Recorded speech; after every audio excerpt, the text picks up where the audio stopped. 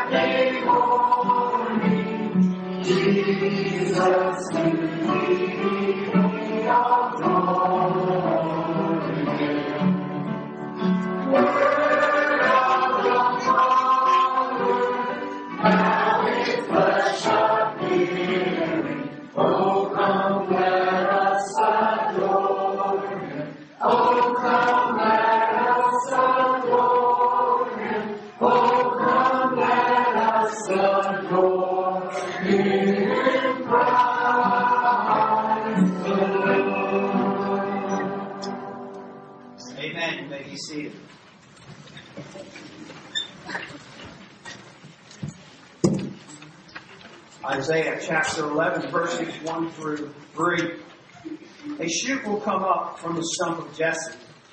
From his roots, a branch will bear fruit. The Spirit of the Lord will rest on him, the Spirit of wisdom and of understanding, the Spirit of counsel and of power, the Spirit of knowledge and of fear, the fear of the Lord. And he will delight in the fear of the Lord. And then again in Isaiah 9, verses 6 and 7, for to us a child is born, to us a son is given, and the government will be upon his shoulders. And he will be called Wonderful Counselor, Mighty God, Everlasting Father, Prince of Peace. Of the increase of his government and peace, there will be no end. The poinsettia originally comes from Mexico and is the most popular floral display during our Christmas season due to its red and green foliage. Now, I was going to point to the poinsettia, but the poinsettias remain in the back. You will see shortly. The star-like leaf pattern was said to resemble the Star of Bethlehem, the Christmas star. The red color is to symbolize the blood of Jesus Christ and his crucifixion on the cross. We will sing all three verses of Cardinal Herald, and then we sing the second verse, and you will remain seated.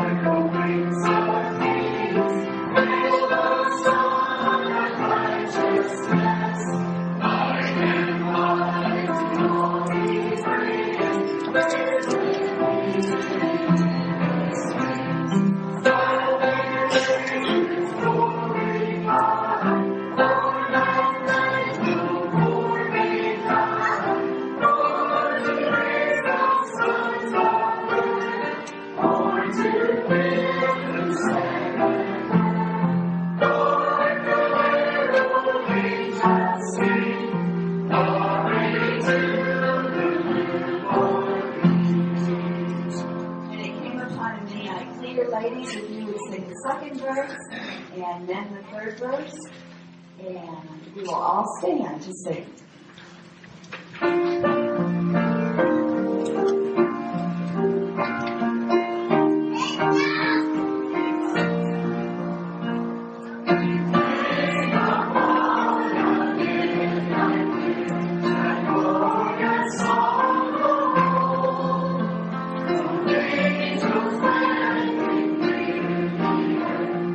Touch their hearts, the Lord.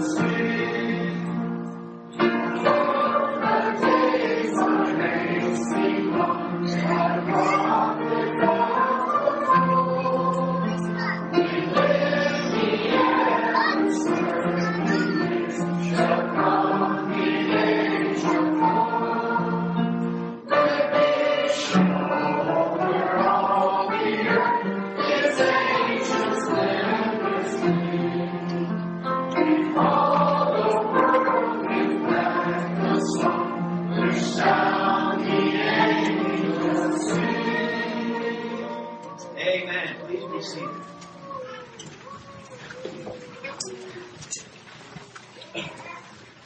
Gospel of Luke, chapter 2, verses 1 through 7. And it came to pass in those days that there went out a decree from Caesar Augustus that all the world should be taxed. And all went to be taxed, everyone to his own city. And Joseph also went from Galilee out of the city of Nazareth into Judea, unto the city of David, which is called Bethlehem, because he was of the house and lineage of David. He went to be taxed with Mary, his espoused wife, being great with child.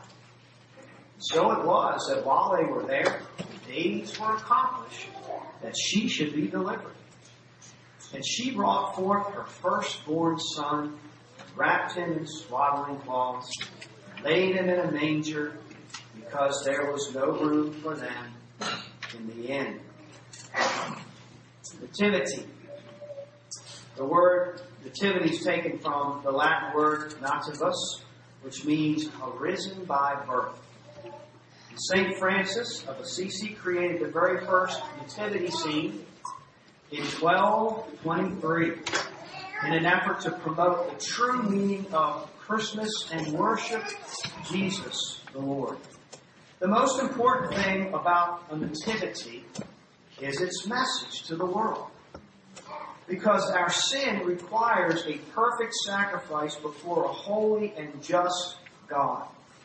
Our Heavenly Father sent His only Son to earth as a man so that He could become that necessary sacrifice. The child who was born to Mary, laid in a manger, would one day grow up to die on a cross and rise again so every person who believes in Him may receive forgiveness for sin and live eternally in heaven. We're going to remain seated, and if the kids under 18 would sing verse 2 along with Yannicka. All right, off.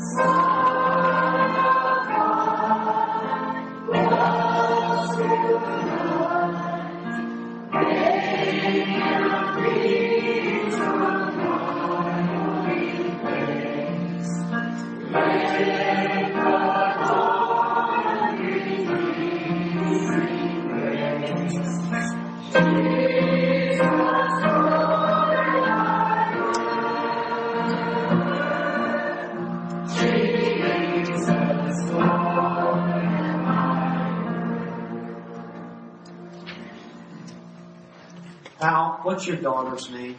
Aviva. Aviva. Aviva set the standard for how to bring up your decoration and present the gift that you have by the church. That's the standard. There's a hop and a skip, a hop and a skip. Great big smile, and your hair has to flow in the air a little bit too. So there's the standard for the remainder of the service. Let's stand for the responsive reading. Evergreens, the ancient symbol of God's eternity and everlasting love for us, even after His death. Let us praise God the Father. The wreath, round with no beginning or end, symbolizes the victory and glory of the fulfillment of Scripture in the coming of Christ and the gift of the Holy Spirit. We give praise to God the Holy Spirit. The holly is a symbol of the crown of thorns to be worn by Christ, with its red berries representing His drops of blood. We give praise to God the Son. We praise God in the Word. Praise be to God. You may be seated. We'll sing 4 verses of the first Noel. Ladies, if you would sing the second, and then the third, and we'll all sing the fourth.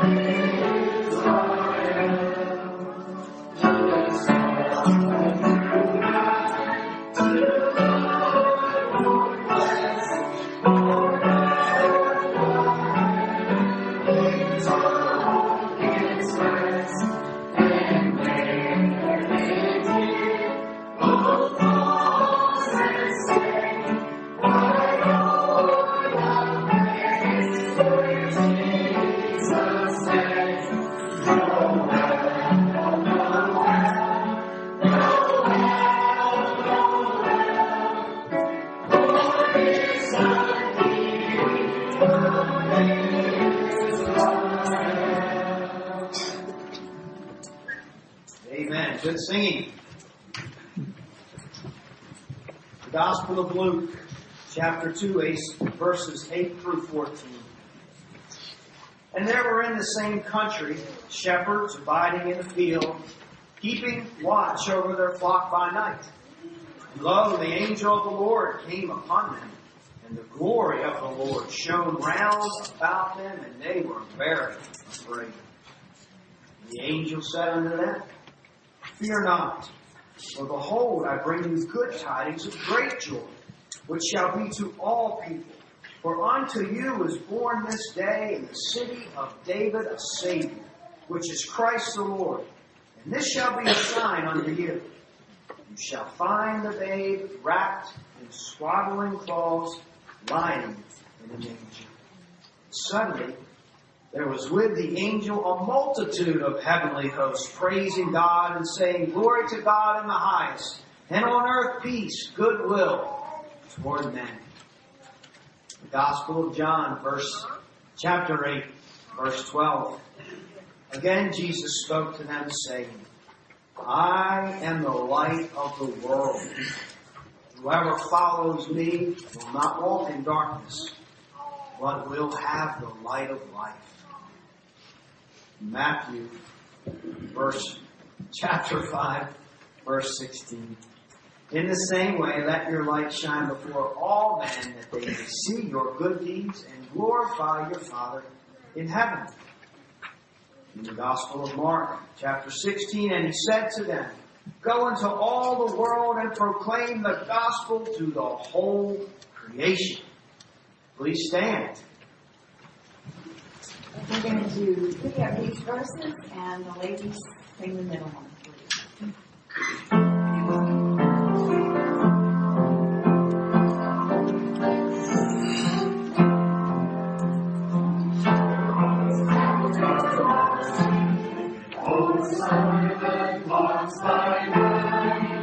Behold the clouds of heaven, their shoulder holy rise. Oh, tell mountain, over hills and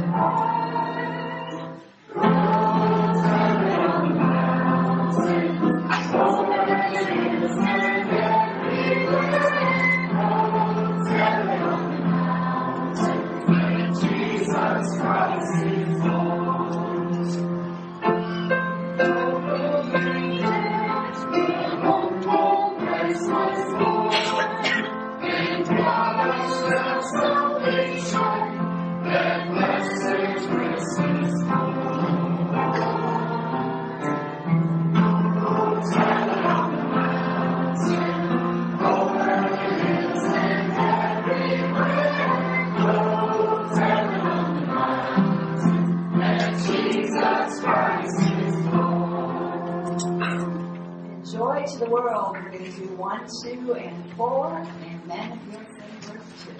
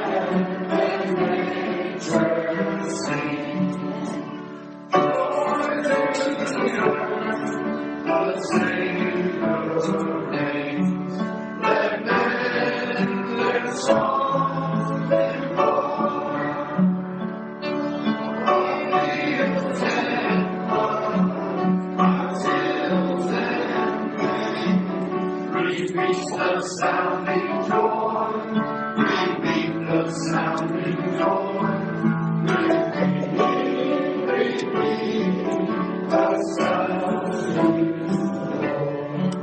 verse song.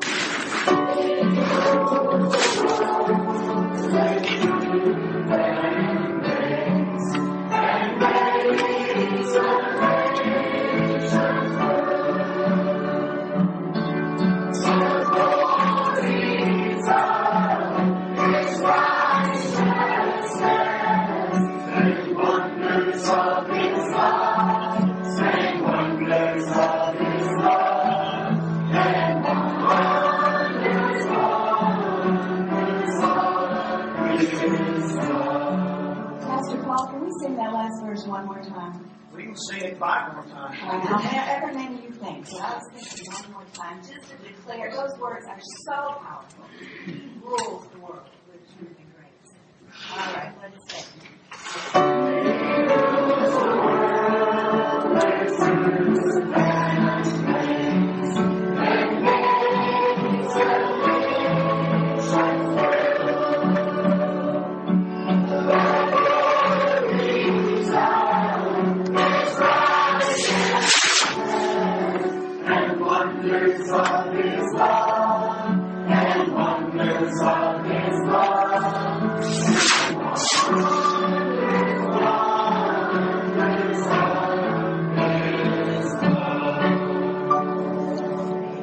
Amen.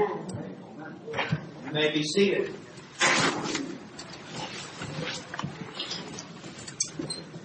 Behold, the evergreen. All God's people said, Amen. Amen.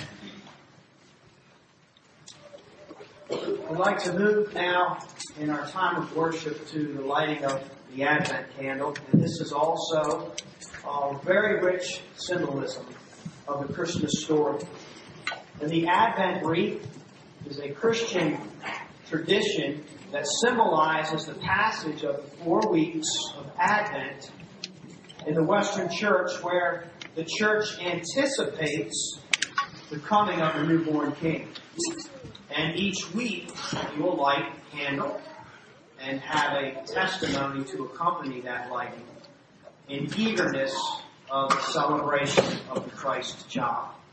And Miss Pat is going to come and introduce us to this year's theme for Advent. Miss Pat has been in charge of coordinating our Advent celebration for many years, and every year she prays in advance and seeks God's wisdom for a theme or a direction to take just to give it a deeper meaning. And so this year she is going to introduce our theme. Miss Pat.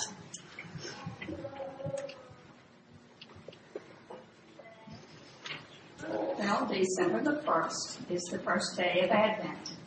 And today, of course, is the first Sunday of Advent. Throughout the world, this season is celebrated in many different ways. There is a countdown chain, usually made out of paper, and it's finished. It's placed on the Christmas tree. My favorite, which I'd never heard of before, is the tree of Jesse. A white tree with ornaments, and Jesse is the stump. His ornament is the stump. And all of the ornaments tell the lineage of Jesus. Sounds like a good Sunday school project piece. Our daughter-in-law has a wall painting, and each pocket represents a people group. And that day, they pray for the missionaries and for the salvation of the people. Then there is the Advent calendar, full of chocolate usually. In most cases, there is a door to open, or a pocket that holds a surprise for the children. Each day, they open the door to celebrate the season and to mark off one less day before Christmas. Advent is not only a time of anticipation and excitement, but it is a time to remember. We remember and celebrate the coming of Jesus into the world in the anticipation of his second coming. New Covenant Fellowship and most of Southside Virginia churches and many homes have Advent wreaths. The wreath is made of a circle of evergreen branches laid flat to symbolize eternal life. 4 candles stand in a circle, The purple is the traditional color of Lent and symbolizes a time of remembrance and fasting. Purple is also a color for royalty, symbolizing Christ's resurrection and his sovereignty. Pink is lessening of repentance and beginning the time of celebration. And each candle represents one of the 4 Sundays. The white candle is the Christ candle that will be lit at the end of the service on December the 23rd. The theme of Advent this year is "What a Mighty Fortress is Our God." On December 4, Pastor Paul preached on this same subject.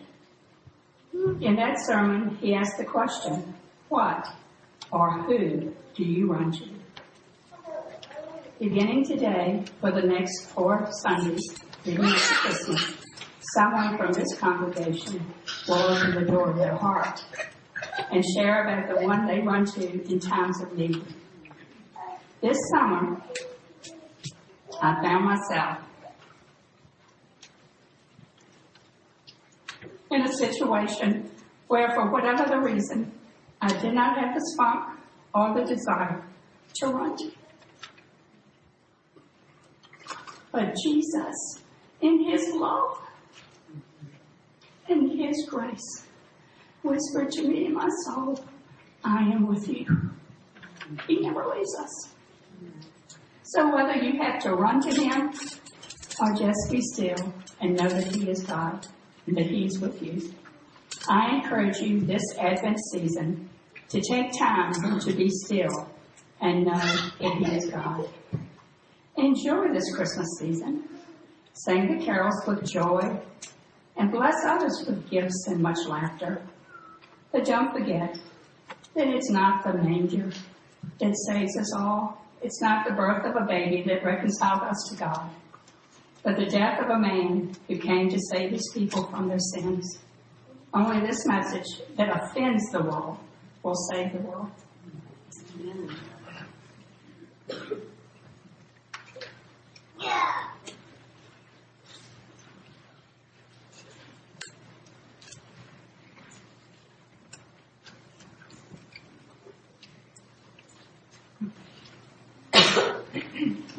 Good morning. Before I share with you how God has shown himself to be a mighty fortress in my life, I must first start with a confession of disobedience. Last year, shortly after the Thanksgiving share service, the Lord put it on my heart to prepare a specific testimony for this year's share service. But the year raced by, and as they often do, the distractions built up until I found myself scheduled for the nursery on the Sunday of the share service and realizing and feeling convicted that I had hardly given that prompting another thought and certainly did not act upon God's subtle request. I assumed the opportunity passed and I could excuse my way into putting it off at least maybe for another year. But God was certainly not content with my procrastination. That very Sunday, Miss Pat approached me to ask if I would be willing to light an Advent candle. I tried again to not quite commit, but I knew in my heart this was not Miss Pat asking, but the Lord asking again. So humbly and nervously, here I am, where he wanted me to be. As many of you remember, our daughter Lily had many struggles in her first weeks of life. We had a very hard time getting her to feed and put on weight, and she was very sleepy most of the time. Eventually, at 13 days old, she was diagnosed with hydrocephalus, excess fluid on her brain. I was not familiar with that term and actually had to look it up the night before she was scheduled for an ultrasound of her head to determine if that was the cause of her symptoms. Things moved very quickly from there. We were sent from the ultrasound directly to the children's ER at MCV, and she was admitted into the pediatric ICU a few hours later. By the next evening, our 2-week-old little baby was recovering from brain surgery to place a port in her head that was accessed each day to drain off fluid. Needless to say, this was an extremely scary and chaotic time for our family, filled with worry and a lot of unknowns. We were in the middle of a raging storm, but as he faithfully does, God provided the grace needed for the storm with the storm. Francis was left to carry on with the responsibilities of keeping things going at home, while I was able to stay with Lily at the hospital continuously. One of the mornings, sitting next to her bed, I reached for my Bible. I had no idea where to turn. I was not searching for any specific scripture. I was merely reaching out for God's word in the storm. For no reason that I could understand, I began to read the Song of Solomon, a book that I had not spent much, if any, time reading. A strange choice in this circumstance, perhaps, but I was led directly there. And then there it was.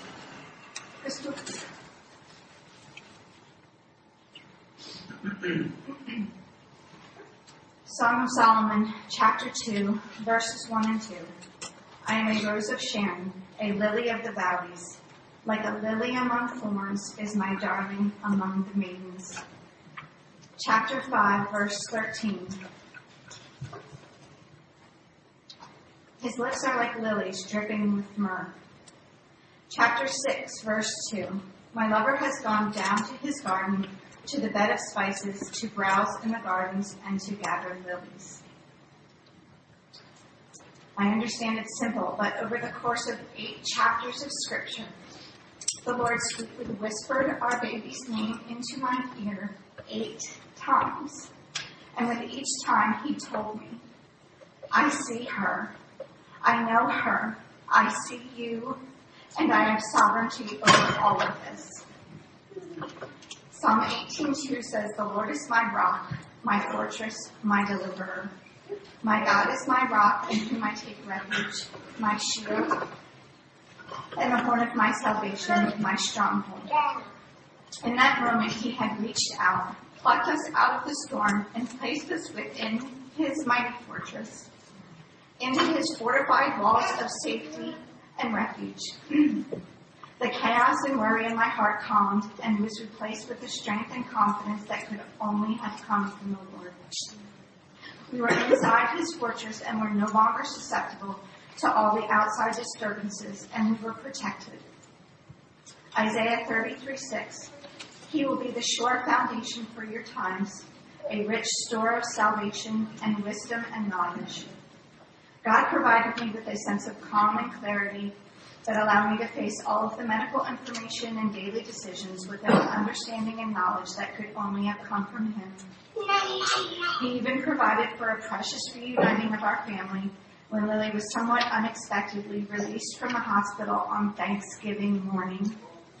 And how thankful our hearts were to be home and be together. There were, of course, many more appointments, procedures, and another surgery to follow in the subsequent months. But in all of it, his fortress remains as our refuge and our stronghold in the storm. Praise be to God, our mighty fortress. Amen.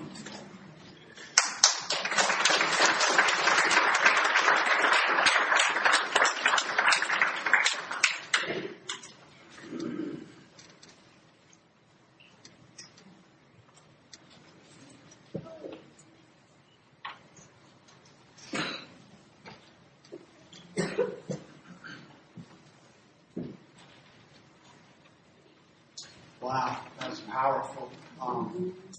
Just a few things come to mind, and that is, sooner or later, and probably we already can relate to this, there are times in our lives where we just don't really know where to turn. We don't know what book to read, what verse to read. But, people give us advice, and sometimes our minds were just weak and we're confused, and I think the testimony is that she just turned, and that was Miss Pat's testimony. I didn't even have the strength, but through Christ, I turned to him. And sometimes we think we need to have the answers in advance, and we don't.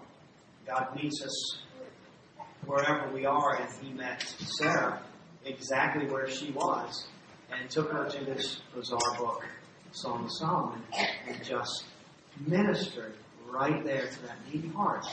And God is so amazing in that way.